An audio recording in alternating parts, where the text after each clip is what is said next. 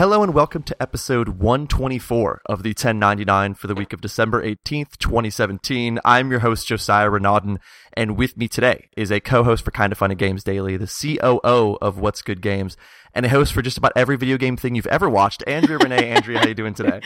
I'm great. Not everything you've ever watched, but close. Close. We're approaching that. Also, I think I would brag about being a COO to everyone, because even if someone doesn't know what COO stands for, it just sounds damn important. Like it's so close It does. to CEO that you might be able to slip it in and be like, oh my God, she's the leader of a company. That's true. It's true. I mean, obviously, we're a small company, and the other team members, of course, have very important roles as well. But I kind of manage all of the operations from a very high level standpoint. So it's a lot of moving parts. I would never even tell anyone about the size of the company either. I would be like, oh, I'm the CEO of the 1099 podcast, even though it's only me. That would probably, again, I would do that all the time. And we were talking earlier before we started recording, and I was joking about it. I just have no idea how you find the time for everything that you do, because it seems like if you're not streaming or talking on a Kinda Funny video, you're off hosting something, some major show. I will just randomly try to stream. There's Andrea. There's Andrea again. Do you have an ideal balance for work in your head? Have you ever been, or maybe even right now, are you approaching the, oh man, this is too much point? Yes. So here's the thing. I like to take on a lot of things at once, and then I'll have periods of time where I'm not doing anything. And that's the life of any contractor or freelancer out there. It's, feast or famine. When it rains, it pours. What other kind of, euphemism you want to use. That's generally what happens. And particularly in the video games industry, we have specific times of year, usually centered around large trade shows or conventions, where I tend to get busier. And then certain times of year, like review season and things like that, where there might be more opportunities. But it's for me, the balance is how many hours do I plan on sleeping, and is that enough hours in order for me to make sure I still look okay on camera and to keep my wits about me, because that has to be something that I figure in. There has been times recently where I've turned down extra work, where I said, I would just have to take either too many crazy flights, or I'd have too many back-to-back shoots where I wouldn't be able to give my best performance. And I wouldn't want, a client or anybody, a partner that I'm working with, to not get, my best. So certainly something, people need to think about before obligating themselves to too many things. Is that 5 hours of sleep? Is that 6 hours of sleep? Do you have a number in mind? An idea I need 5.5, otherwise it's just not happening? It depends on how much travel is involved, if I'm moving time zones at all. Generally, my minimum hours of sleep is 4. Oh, God. There's just people out there who can do that. I'm one of those. I wish I was better at this. If I don't get 6.5, I'm just a monster when I wake up. I can't do it. I know there's people out there who 4 is a full recharge. For me, that's just enough that I wake up and feel awful. Oh no, I didn't say that was ideal. That's minimum. Okay. That's minimum. Okay, that's the minimum functioning hours of sleep. Indeed. Do you have a favorite thing that you do of all the different hosting and games media gigs you currently have? I know that's kind of maybe an unfair question, because you'll say oh, it's What's Good Games, then Kinda Funny I'll be like, what the hell? That's not funny. But is there something that maybe you find not just the most enjoyable, but even the most personally fulfilling? That's a tough question, and not just because I, obviously love a lot of the partners that I work with, but for me as a host, I do a lot of different types of hosting and producing.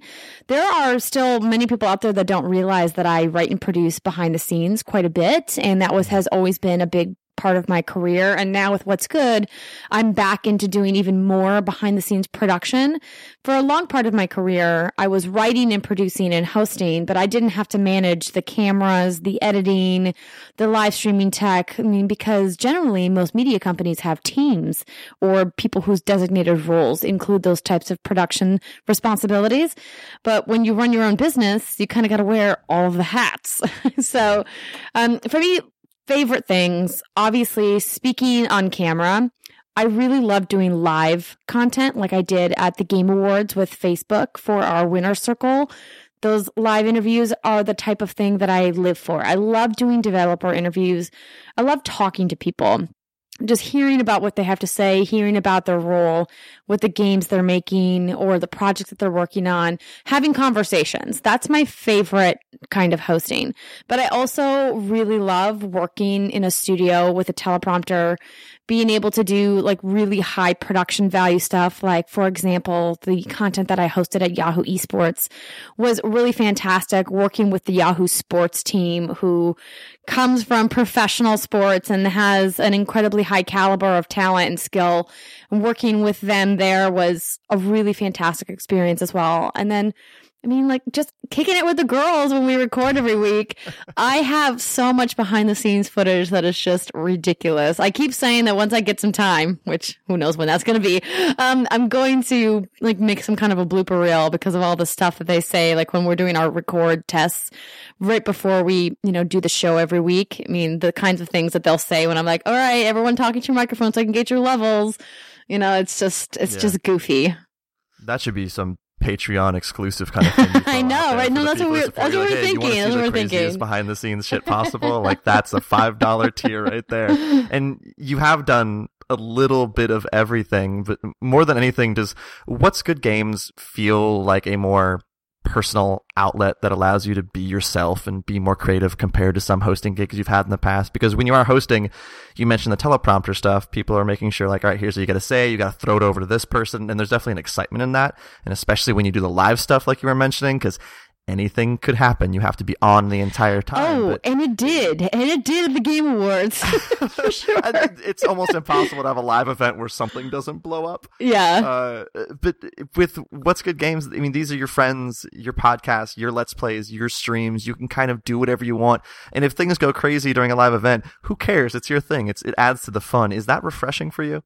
It really is. And that's why we made the Patreon After Hours stream, which is a specific tier on our page where we get together with our, some of our most dedicated fans, people who really are there to support us no matter what, who are not, there just for the content, but are there because they care about us as people and as creators. And we get to like have that, personal time with them. We do an after hours stream as well, where we're all having cocktails, and the idea is that, conversation is going to get a little loose, and we, gate that behind a paywall because we want people who are willing to support us and help us become, better creators to have that kind of intimate experience with us. Now I need to know what did go wrong during the Game Awards, during the live stuff. Well, let's just say you saw Joseph Fares on stage with Jeff Keighley and how unruly he was there. That definitely translated into my interview with him backstage as well. And it got so off the rails that we actually had to pull the interview down from Facebook. Oh my God. Yeah, it was not good. Can you make that? I know it's not for What's Good Games, but can you make that behind a paywall for Patreon? Like, I would definitely want to see what happened. That's a great question. I don't even know if I have access to that video anymore because I don't even know if Facebook deleted it or if they just made it private. I could ask, but I'm pretty sure. Stay. Yeah, I'm pretty sure they don't want that out. That might stay behind the scenes. When you started What's Good Games, how much has the elevator pitch, the initial idea, evolved since the very beginning? Because I know just starting this podcast, I had grand ideas about like, it's going to be all about freelancers and how to get the games media. But then certain people get on your show and it changes like, maybe people respond to this better or these types of guests. For you, has it changed much? Has actually going through the process made you realize like, we should go more in this direction, or is it mostly the same? That's something that we have discussed, kind of looking at other podcasts and formats and wanting to get some consistency. And we have a pretty consistent format right now. Our third segment in our show is always, from the very beginning, we designated it as kind of like a grab bag, off topic, kind of whatever we wanted to pay or excuse me, whatever we wanted to, speak about. And we wanted to be able to leave that flexibility for ourselves. For example, one week we did a spoiler cast on Wonder Woman. Not a video game, but something that we all wanted to see, and we watched it together and we talked about it together. And sometimes, we'll talk about other topics that aren't video game related. And, when you're talking about kind of shifting the creative of your concept, you can't change it too often or too quickly because your audience likes that consistency, right? That's why they come back to you. They feel like they're part of, your kind of your crowd if they know, oh, at the top of the show, I'm going to hear this. In the middle of the show, I'm going to hear this. And it feels good to have that familiarity. You know what I mean? No, absolutely. It's funny. I feel like when I was writing for different games media sites, right around the tail end, but before I moved into development, there was a lot of major sites that would only cover games, and suddenly they were like, all right, now we're going to do entertainment. And it felt jarring, like you mentioned, because it wasn't this kind of slow development of talking about it. It's suddenly like, all right, here's the Walking Dead reviews, and here's these Marvel movie reviews. And I think you're right in when you're changing your formula, it's not as much, let's keep playing with it, because there are those people who every single week listen to it and it becomes part of their routine. If you're a Giant Bomb fan, every single Tuesday you expect the Giant Bombcast. And if suddenly they changed it or changed the formula, you'd be like, I was not prepared for that. And maybe it's funny. I did a podcast the other day talking about the people who might be your biggest, most consistent fans aren't the ones who either positively or negatively comment on your videos or your podcast. It's the people who are silent and just really enjoy it and don't talk about it in that way. And I bet it's the same in this case, where suddenly if you changed it, there'd be all these people you'd never heard from before. I'd be like, wait a minute, I needed this every single week. What happened? Right. No, exactly. And that's what's great about working with someone like Greg Miller on Kind of Funny for Kind of Funny Games Daily, that, he's been podcasting for so long and he has a great grasp on that. And I love, even as a co-host with him, going in and having, the Roper Report and having whoever's running the board yell a baker's dozen and his little jingle after we go into reader mail, and it's stuff like that makes it fun. It makes it feel like, you're part of something. No, absolutely. And you were able to probably talk to Greg Miller because he had experience with crowdfunding, and Patreon's it's still new. There's still not this perfect formula for like getting the right amount of funding, and how do you expect the amount of money and what are you investing into it? When you were first starting up your Patreon, how did you measure expectations for funding? Did you have a certain number in mind based on what other people did? Did you have long discussions with your team about this? What was that process like? I mean, we had many, many, many discussions about it. The girls actually flew up to my house for a weekend. We dubbed it WGG Con, where we kind of just had a whole weekend of brainstorming and powwowing and thinking about how do we want to get this going. And we spoke to our friends at Kind of Funny. I spoke to my friends at Easy Allies. I spoke to Danny O'Dwyer about what he does with NoClip. We talked to several other Patreon creators about kind of lessons learned from them, saying, what works for you? What is your audience like? What was something you wish you had done differently, at the launch of your projects?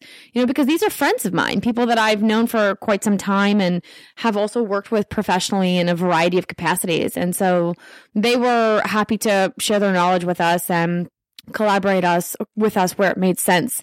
And, so we just tried to figure out what our audience would like to see from us. For us, it was never about a dollar amount. It was never about like, oh, we need to make X amount of money or we don't feel successful.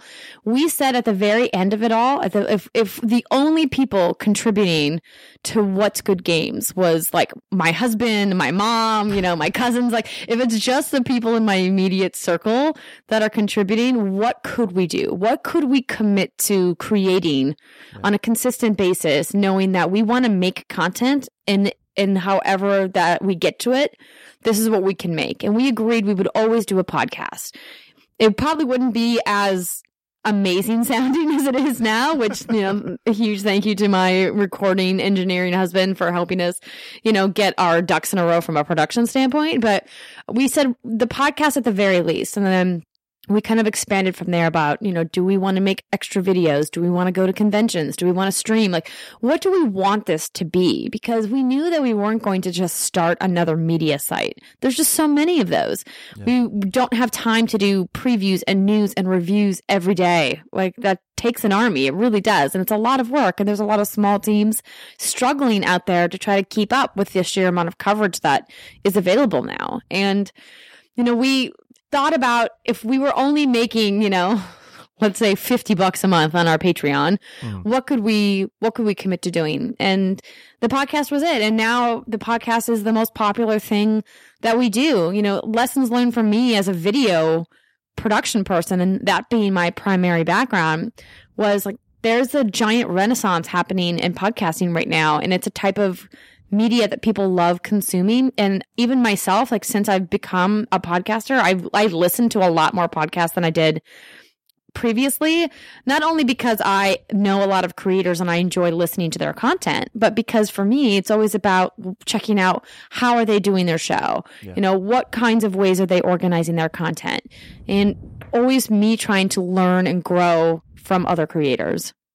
It makes you appreciate what people do in podcasting so much more after you've had your own. The creative ideas where you almost in a jealous way, it's like, man, how did I not think of that? I wish I would have gotten to that first kind of thing. I've had that so often, and they're popping up all the time. And it's not like it's funny, a lot of people get competitive with podcasts, and I'm the opposite, where it's like, there just needs to be as many good ones as possible. And even if money wasn't like the main driver of all of this, was it kind of a unique, nerve-wracking experience to press that "here we go" button on your Patreon and see where that number fell? I've talked to people, developers who did Kickstarters, where they have that, oh God, this feels like you're actually putting a $sign next to what you value me as, which is really not the truth, but it can almost feel like that, where if the end there was only $25, it'd be like, oh God, really? That's it? Like, was there kind of a nerve-wracking moment where you're like, I just don't know what this is going to be?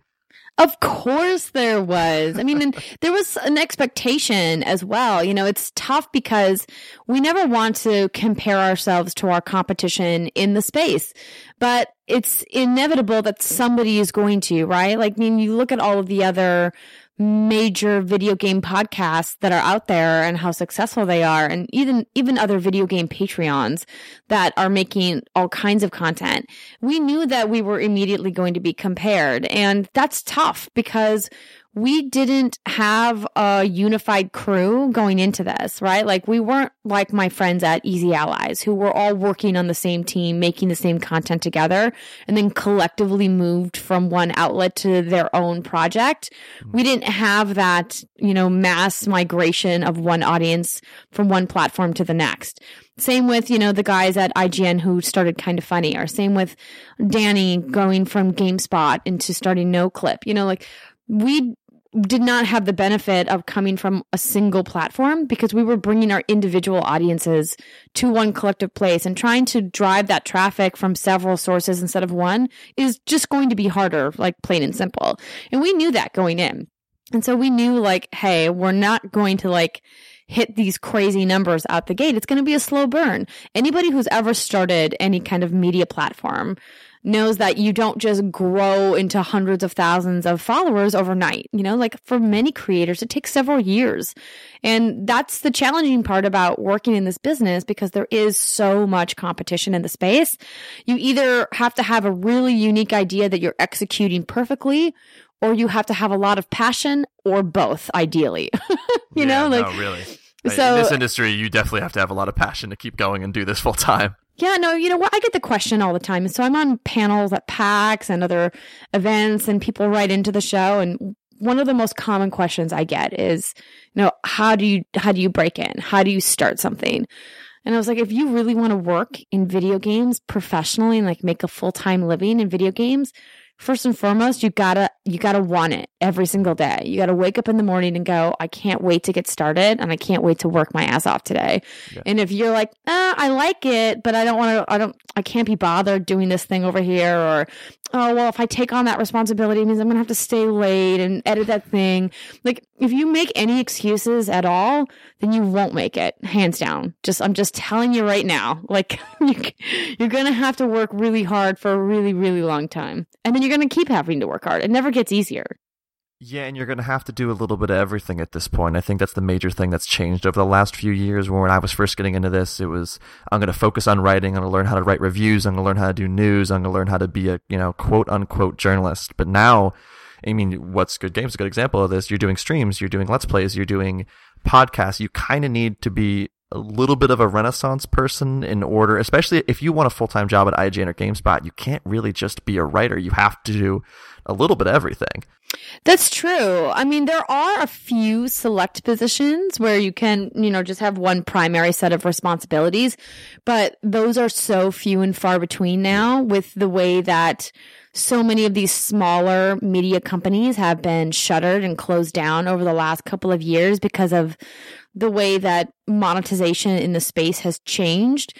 It's either small outlets, doing their own thing, or it's these giant media machines, and it's a tough landscape. It really is. And speaking of how monetization has changed, thank you for that transition, by the way. You're welcome. Much has the recent Patreon model changes kind of morphed what's going on with you guys? Like, have you noticed any sort of, are people leaving randomly because there's, what was it, like if you pay $1, it actually costs the user like $1 something else? Can you kind of expound on that as someone who's a creator on the platform? Sure. So we're still in the process of having that conversation with our supporters, with our patrons, about how they feel about it.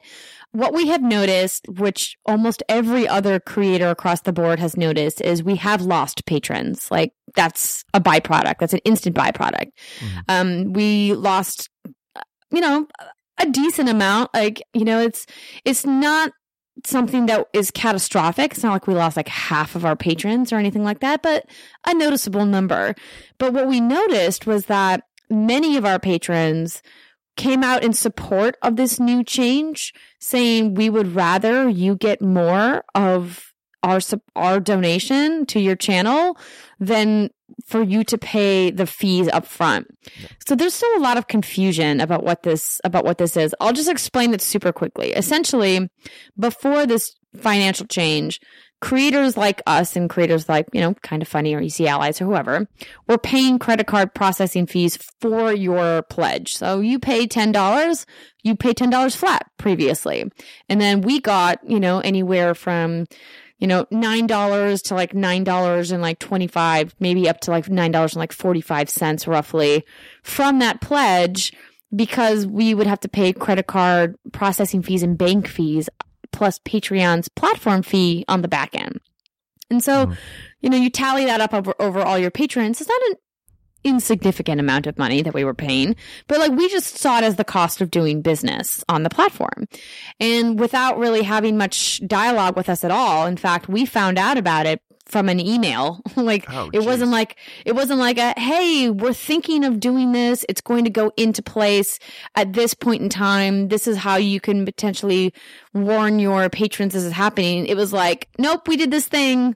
You should probably tell your patrons because we're going to email them in 2 days. And we were all like, wait, what?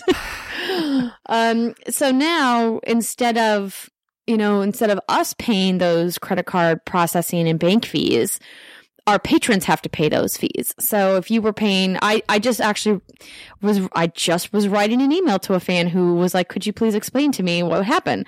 So I'll tell you what I told him. I said, for example, if you had a $10 pledge, we will now get a payout of $9.50, but you're going to be charged $10.64 instead of a $10 flat fee. So Patreon's taking the same amount, 5%, as they always have, but they're passing those processing fees onto patrons instead of creators. That's the big difference. It's strange that this wasn't maybe a longer dialogue with people who are, do have big platforms on there. It sounds like what you mentioned before, it kind of was just an email went out and suddenly this was a thing. I know I was just checking Twitter one day and suddenly I saw people talking about it, and I'm surprised they would make, it's not the biggest change in the world, but I do know that like if someone sees suddenly their $10 is actually $10.60, that might just be enough where they're like, I don't know if I want to do this anymore. Well, we noticed that we had several patrons actually turn up their pledges to counteract the fees because they wanted to make sure that we were getting, because they didn't realize how many fees we were paying on the back end. And so once we, wanted to make sure we were being transparent with our, the people who are funding our channel about exactly how much we're getting from their pledge, we had many people actually increase their pledge to offset those fees, which was incredibly generous and humbling for us to think that, people would pay more after learning about this. And we're incredibly grateful for all of our patrons. And the ones that we noticed left were universally in the $1 tier. Man, I'm interested to see how it all shakes out, because I had Drew Scanlon on this podcast a few months back talking about Cloth Map. And I mean, he left Giant Bomb to do that, and that's his primary source of income. And there's some people with this as a secondary thing, or something they're kind of doing for fun, but it might also pay their phone bill or their car bill. But when you are a Danny O'Dwyer or a Drew Scanlon and this is your income, even small changes like that can morph how you produce content and how you pay your bills. Yeah, I mean, indeed, it's something that, like, from the language in the communication we got from Patreon, certainly indicated they talked to somebody about it. I don't know who. I don't know why you wouldn't message all creators about something like this. But you know, they made the decision. Obviously, there are creators like Kind of Funny who are publicly standing against this decision, saying, you know, we want to be able to have the choice to take on that cost ourselves instead of passing it on to our fans and our patrons. But I don't know what's going to happen, if they're going to change it, or I don't know. It's still in flux. It's still new. The good news, I guess, is we have a couple weeks to work it out, since Patreon bills at the end of the month. So the next billing cycle won't happen until January 1st. So we have a little bit of time to figure out, you know, like how are we going to tackle this issue? But yeah, so from our perspective, you know, we want our patrons, and if you're listening, you're a patron of What's Good Games, you know, please go to our page and make a comment on the community post that we have there. We want to hear from as many people as possible about what they feel about, how they feel about this, you know, before we make any decisions about what to do. Yeah, hopefully it's a continued dialogue, and they're also, like you mentioned, maybe people can have a choice, creators can have a choice how they want that breakdown to be. Do they want to be able to pay that? Do they want the users to pay for that and stuff like that? And you mentioned before the changing landscape of games media, where, you know, some of the smaller sites that do traditional coverage have been shuttered, then there's new ones that are coming up. From what you've seen so far, do you think we'll continue in this trend of smaller groups and sites leaning more on not just crowdfunding, but personality-driven games coverage in general? You look at Giant Bomb, you look at Kind of Funny, you look at what you guys are doing, you even look at Waypoint, which does have the Vice funding, but a lot of that is, when you go to Waypoint, you know who Austin Walker is, you know who Patrick Klepek is, you know who Danica is. It's much more about the people covering the games rather than just the game news or reviews or the score attached to a game. So instead of having major outlets to do traditional games coverage, do you think we might see actually continued growth of these smaller groups that do it personality based? Part of me wants to say yes, but I've been working in this business long enough to know that while individuals will continue to rise, the large media corporations will continue to offset that by not emphasizing individual personalities. So the problem with some of these major media companies that run these giant sites is that they always, all right, let me not overreach. Many times, frequently, not necessarily always, but close to always, they prioritize the brand over individual creators, over individual personalities, because personalities come and go. Well, I mean, let's just use my friend Greg Miller as an example, as a hypothetical example. Hypothetical. He worked at IGN under, you know, Fox previously, now Ziff Davis, for several years, built a name for himself through a combination of their wide-reaching audience and also his fantastic on-camera presence and amazing work ethic, right? Like, he didn't just become popular with fans because he had reach, right? He became popular because he's fucking awesome, right? So the problem is that a lot of these brands like to take credit for creating popularity for specific creators, to say like, oh, well, you know, he only has, you know, over 1 million followers because we built him into that brand. And without the brand, he never would have become popular. And it's like, well, you know, sure. I mean, I guess there's an argument to be made there, but reality says that he's really talented and, you know, he's a passionate creator and he would have found success, I'm convinced, even if he had not worked for IGN, right? So, but the brand will never admit that. And so that's the problem, is that a lot of these big brands don't necessarily want to push forward individual creators, because then what happens if they leave and go start their own thing? Like we've seen with Greg and with Danny and with Drew, so they've left these giant brands to go do their own thing and brought a large portion of their audience with them. And that's what brands are afraid of. They're afraid of investing money in personalities and then having those personalities take that investment and go bring it somewhere else. From the brand perspective, is there any real logical way to stop that from happening? Because people want more live shows, more streams, more podcasts. And in those moments, that's where personality comes out. That's where you see people's faces. That's where you get to know people.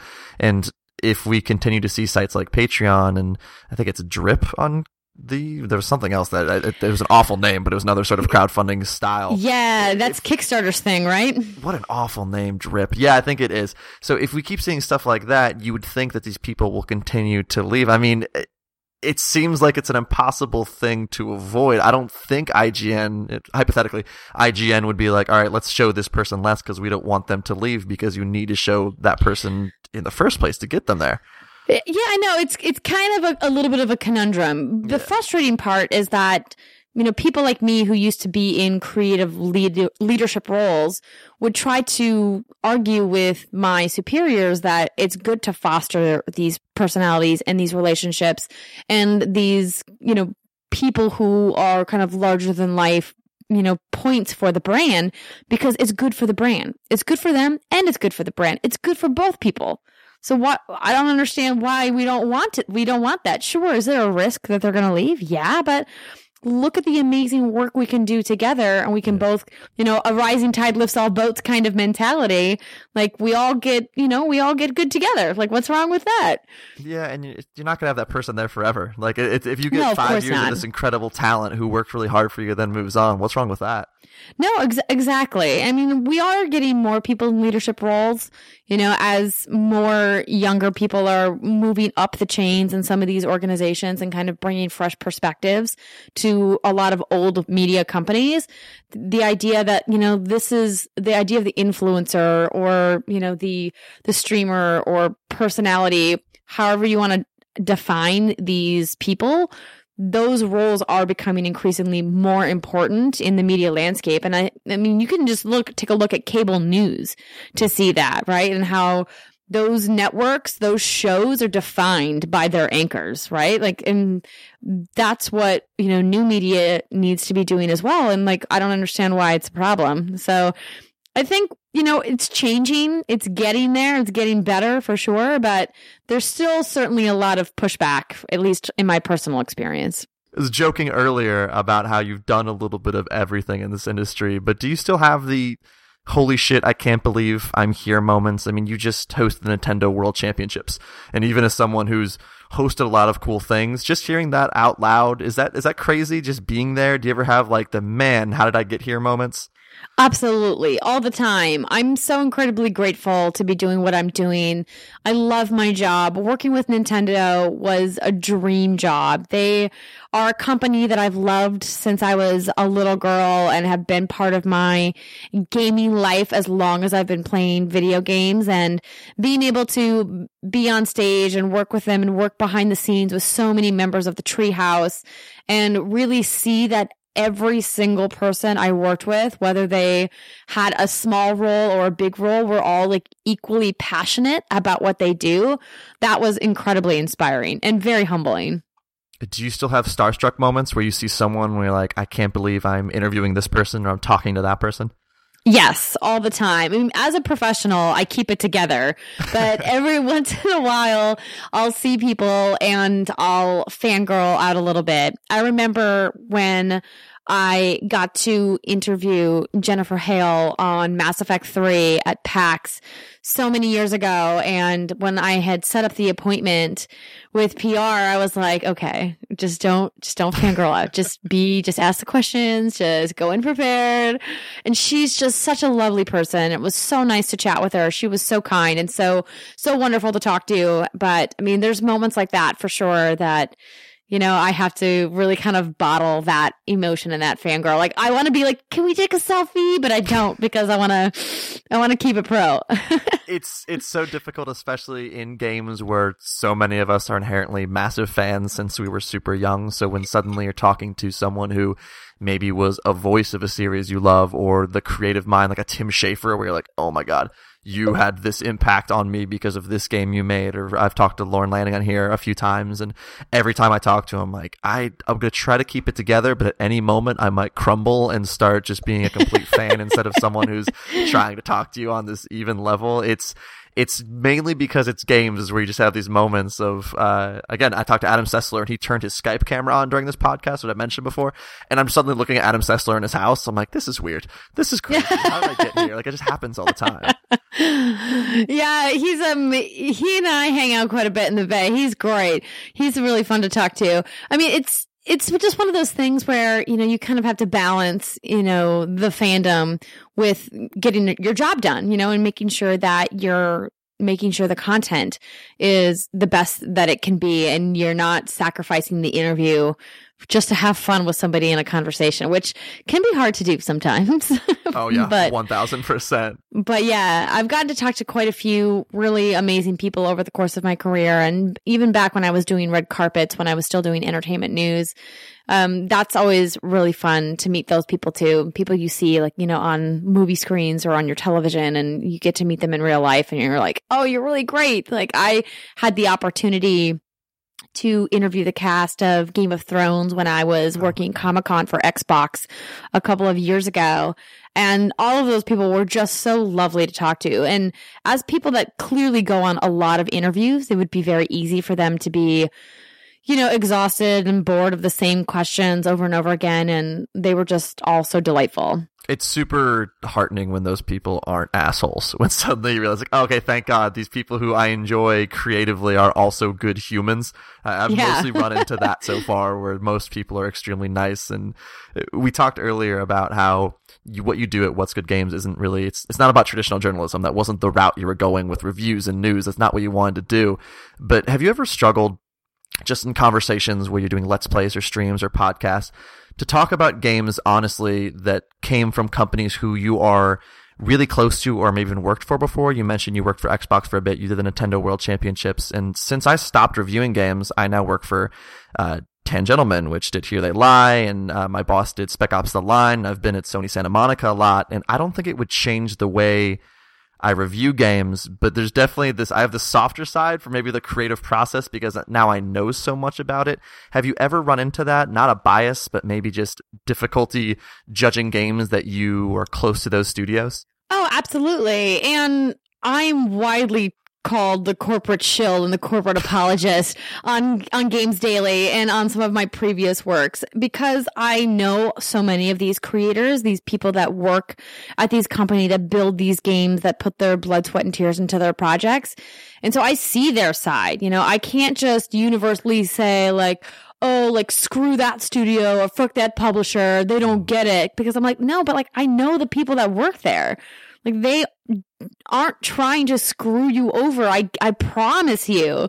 It's tough, because how do you have that conversation where you're trying to recognize both sides of the issue without people pigeonholing you as defending a corporation?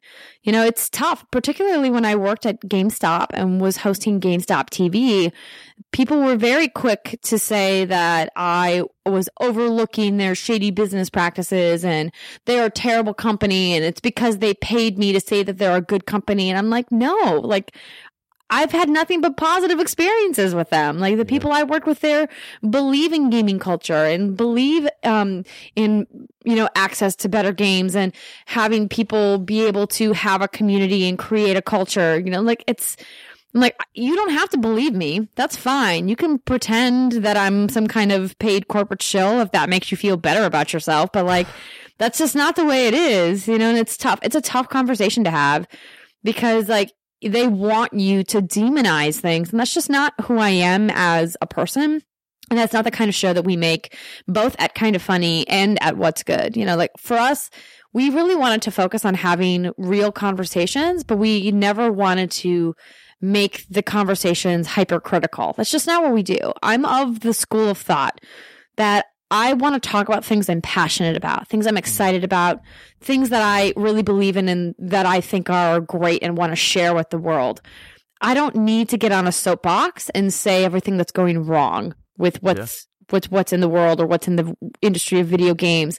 There are plenty of people out there who have taken that role and who enjoy being critical. And I'm going to let them have that. It's not for me. And because of that, you know, some people want to say that I'm, you know, been in collusion and that I've been paid to talk good about companies and games when in reality they're bad. And I'm like, you know, that's just not the case. So like, I wish, I mean, give me money. Let's talk about these shady deals. Been doing this for free for years. You could have gotten paid for this. I mean, I could use some more money in my pocket, but like, it's a joke, folks, ladies and gentlemen. It's a joke. Jokes. Well, it's an inherently cynical industry. So like, there's, like you mentioned before, it's refreshing to have the positive people talking about things they're passionate about, because there's already so many people on Twitter, on YouTube, on podcasts complaining about a lot of things. And even in the cases like Battlefront, EA, and loot boxes, yes, there might be some people who just need to see those numbers go up, up, and up, but there's so many people on those teams who do believe in the actual product and giving people what they want. And we have this kind of general feeling that all games companies are out to get us. They're out to squeeze every dollar out there. They don't care if they ship broken games. They don't care if they can update things later. But I mean, both of us having done this for so long, you know that's not the case. And then the more you talk to the creators and the publishers, you realize like, I don't think there's this evil mindset to get the gamers out there, to, you know, get them for everything they're worth. I do think in general, everyone's trying to do the right thing in most cases. At least I would hope so. No, that's 100% true. And that's the thing that's hard to have a conversation about, you know, because heaven forbid you say that on a show, you know, then the internet commenters descend on you. But I mean, that's really the truth of it. You know, like, the vast majority of people that I've ever come across in this business are in it because they love it, are in it because they're passionate, because you can't be in this business if you're not. There's just too much competition. The work is too grueling, and you would just like lose interest. And that's the thing that is so confusing to me about how I have to continually explain that concept that, you know, being and working in the video games business is because you love it. And because, you know, you want to be here and not just because you're taking home a paycheck. There are plenty of other ways to make money in this world. Yeah, way better ways. And in terms of actual quite frankly, yes. You could make far more money doing many, many other things. If you are getting into games because you want to get rich, you might want to reconsider. It's not exactly the best spot for it. And you mentioned explaining this stuff to people online. Last major thing I want to talk about, you've been in games media long enough that you've probably grown that thick skin where you're used to people just inherently being assholes or just arguing online for no reason. But now that you've started What's Good Games, do you feel less of that dismissive or even angry response to women in games covering video games? And I hate to always, every time I have a woman on here, be like, what's the temperature of women in games? Do people like respect what they say? I don't want to do that, but you're a group of 4 experienced, talented, funny women who do great work. Do you at this point see less of the asshole attitude to you on Twitter, emails, or comment sections, or is it just about the same at this point? It really depends where we're engaging with people. In our forums and in the comments and forums, for the most part on Kind of Funny, the community is great. You know, they understand that we've been working in the business a long time, that of course we play games, that we don't have our authenticity questioned as much because we're active in those communities. Mm-hmm. But for example, we just partnered with eBay to do a gift guide, and that went out on eBay's channel, not our channel. And just a week ago, I got a comment being like, oh, guys, she said that she plays multiplayer with her friends. Haha, she clearly is not a gamer. Yeah. And I just had this big, like, just like this sigh of like, okay, well, sure. That's fine, I guess. It's so tired. I'm just like so exhausted by this idea that women don't play games. And it's tough because I understand that people can only speak to their experience. When I was a guest expert on a show for Vice called The Business of Life, they did an episode on the business of video games, and they asked me to be part of their panel. And one of the questions that came from the audience was, because I was on the panel with Kate Edwards, who was formerly the director for the IGDA. And she's not any longer, but at the time she was. And, so he sees two women on this panel about video games. And I was like, yeah, but, do you guys actually play games? Because, I didn't know any girls that played games growing up. And that's a twofold question, because the first thing I said to him was, I'm sorry that you've never met any women that play games, because there's quite a few of them out there, but that's your experience. You grew up without ever meeting a female that played video games. But of course we play games. We wouldn't be up here talking about video games without knowing about video games. That would be pretty difficult. That'd be like me asking you about quantum physics and you being able to answer questions. Then after you answered your questions, me going, yeah, but do you actually know about quantum physics? I probably wouldn't have that, that discrepancy, for any other field. And it's something that I was hoping to speak about at the Game Awards and didn't get the opportunity to. Just this idea of the constant discrediting of women who talk about games and the constant questioning of, yeah, but do you actually play games? And it's that attitude that has made it really tough for women out there who do play games to find communities, which was a big motivator for us to start What's Good.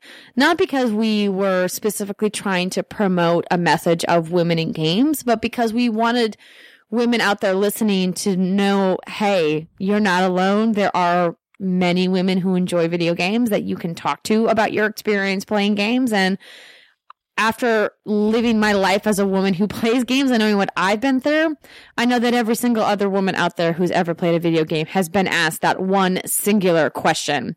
But do you actually play games? And it's gross. Don't ask that. Don't ask that question anymore. Yeah, absolutely. And that's what I was about to say is hopefully, I don't think you need to spend time trying to convince assholes online that women play games, but hopefully the more places like What's Good that come out that show people like, yeah, by the way, we do play video games, and there's more sites out there like Polygon and Waypoint that promote strong female voices where people aren't in a situation like, oh, when I grew up, I never saw a woman play a video game. Like, no, well, now you can, because it's all over the internet and it's a real thing. And the fact that that's still a question is a bummer, and hopefully the more awesome stuff like what you're doing happens, the less people ask stupid questions like that. Last thing, do you have a event or media site or something that you've wanted to host? Let's say if you're making a 2018 career goal, is there still something out there that you really, really, really want to do in terms of hosting that you haven't done yet that you think is something you could accomplish the next 2, 3, 4 years? Well, I joke with Jeff every time we work together on the Game Awards that I'm going to take his job from him someday. I'm like, someday, Jeff, you're going to get tired of hosting. You're just going to want to be the executive producer behind the scenes. But he loves hosting as much as I do, so I don't think that's actually going to happen. But I would love to work the show with him. Obviously, I've worked the show the last couple of years, with him and the partners at Facebook, and that's been great. But if we go outside the scope of video games, the show, like my dream job for hosting is to be on the 10 o'clock hour with Kathy Lee and Hoda on the Today Show. I've been like, it's like they drink wine, they talk about stupid fashion stuff, they do weird science experiments. I'm like, this is like the dream hosting job for me someday. So just like talk about the fluffiest fluff news, and just have fun doing lifestyle pieces and talking to celebrities and doing ambush makeovers. That's what I would love to do someday. I think it would be so much fun. Oh my God, that's the goal then. Start a Twitter campaign. It'll get all the people who follow you. Get Andrea Rene to the Today Show, yeah. Yeah, it'll totally happen. 2018, we're already going to make this happen. Andrea, where can people find you and What's Good Games on social media? And what are you working on, I guess, for this, either the end of this year or early next year that you can talk about? Well, we had an amazing partnership with Facebook, their new watch program called Lights Off. It was a show that aired at Halloween. We are working on another series with them, which is going to launch in early 2018. I can't give any more details about it yet, but that is coming soon. The best place to find me and all of the different projects I'm working on is Twitter. That's just at Andrea Rene. And that's where you can find links to my work and what I'm up to and who I'm working with. And if you're interested in supporting what we do at What's Good, the best place to learn about that is patreon.com/whatsgoodgames. You can find all of our social channels there, or you can go to whatsgoodgames.com. We have a fantastic community, and we would love to have you be part of it. All right, perfect. Andrea, thanks so much for doing this. As soon as I saw What's Good Games come out, I was like, this is the perfect idea. All of these people are great. I followed all these people for a long time. So I'm happy it's been successful. I'm happy to see that your podcast is always right around the top of iTunes in the game section. I voted for you for Trending Gamer. I feel like you were robbed. Next year is when you come back and get it. And I can't wait to see what you and everyone over there does in 2018. Well, me too. Thank you so much for having me on. This has been a great convo, and I wish you a very happy holiday. Oh, perfect. Thank you so much. Thanks, everyone, for listening. Hopefully tune back in for the next episode of the 1099.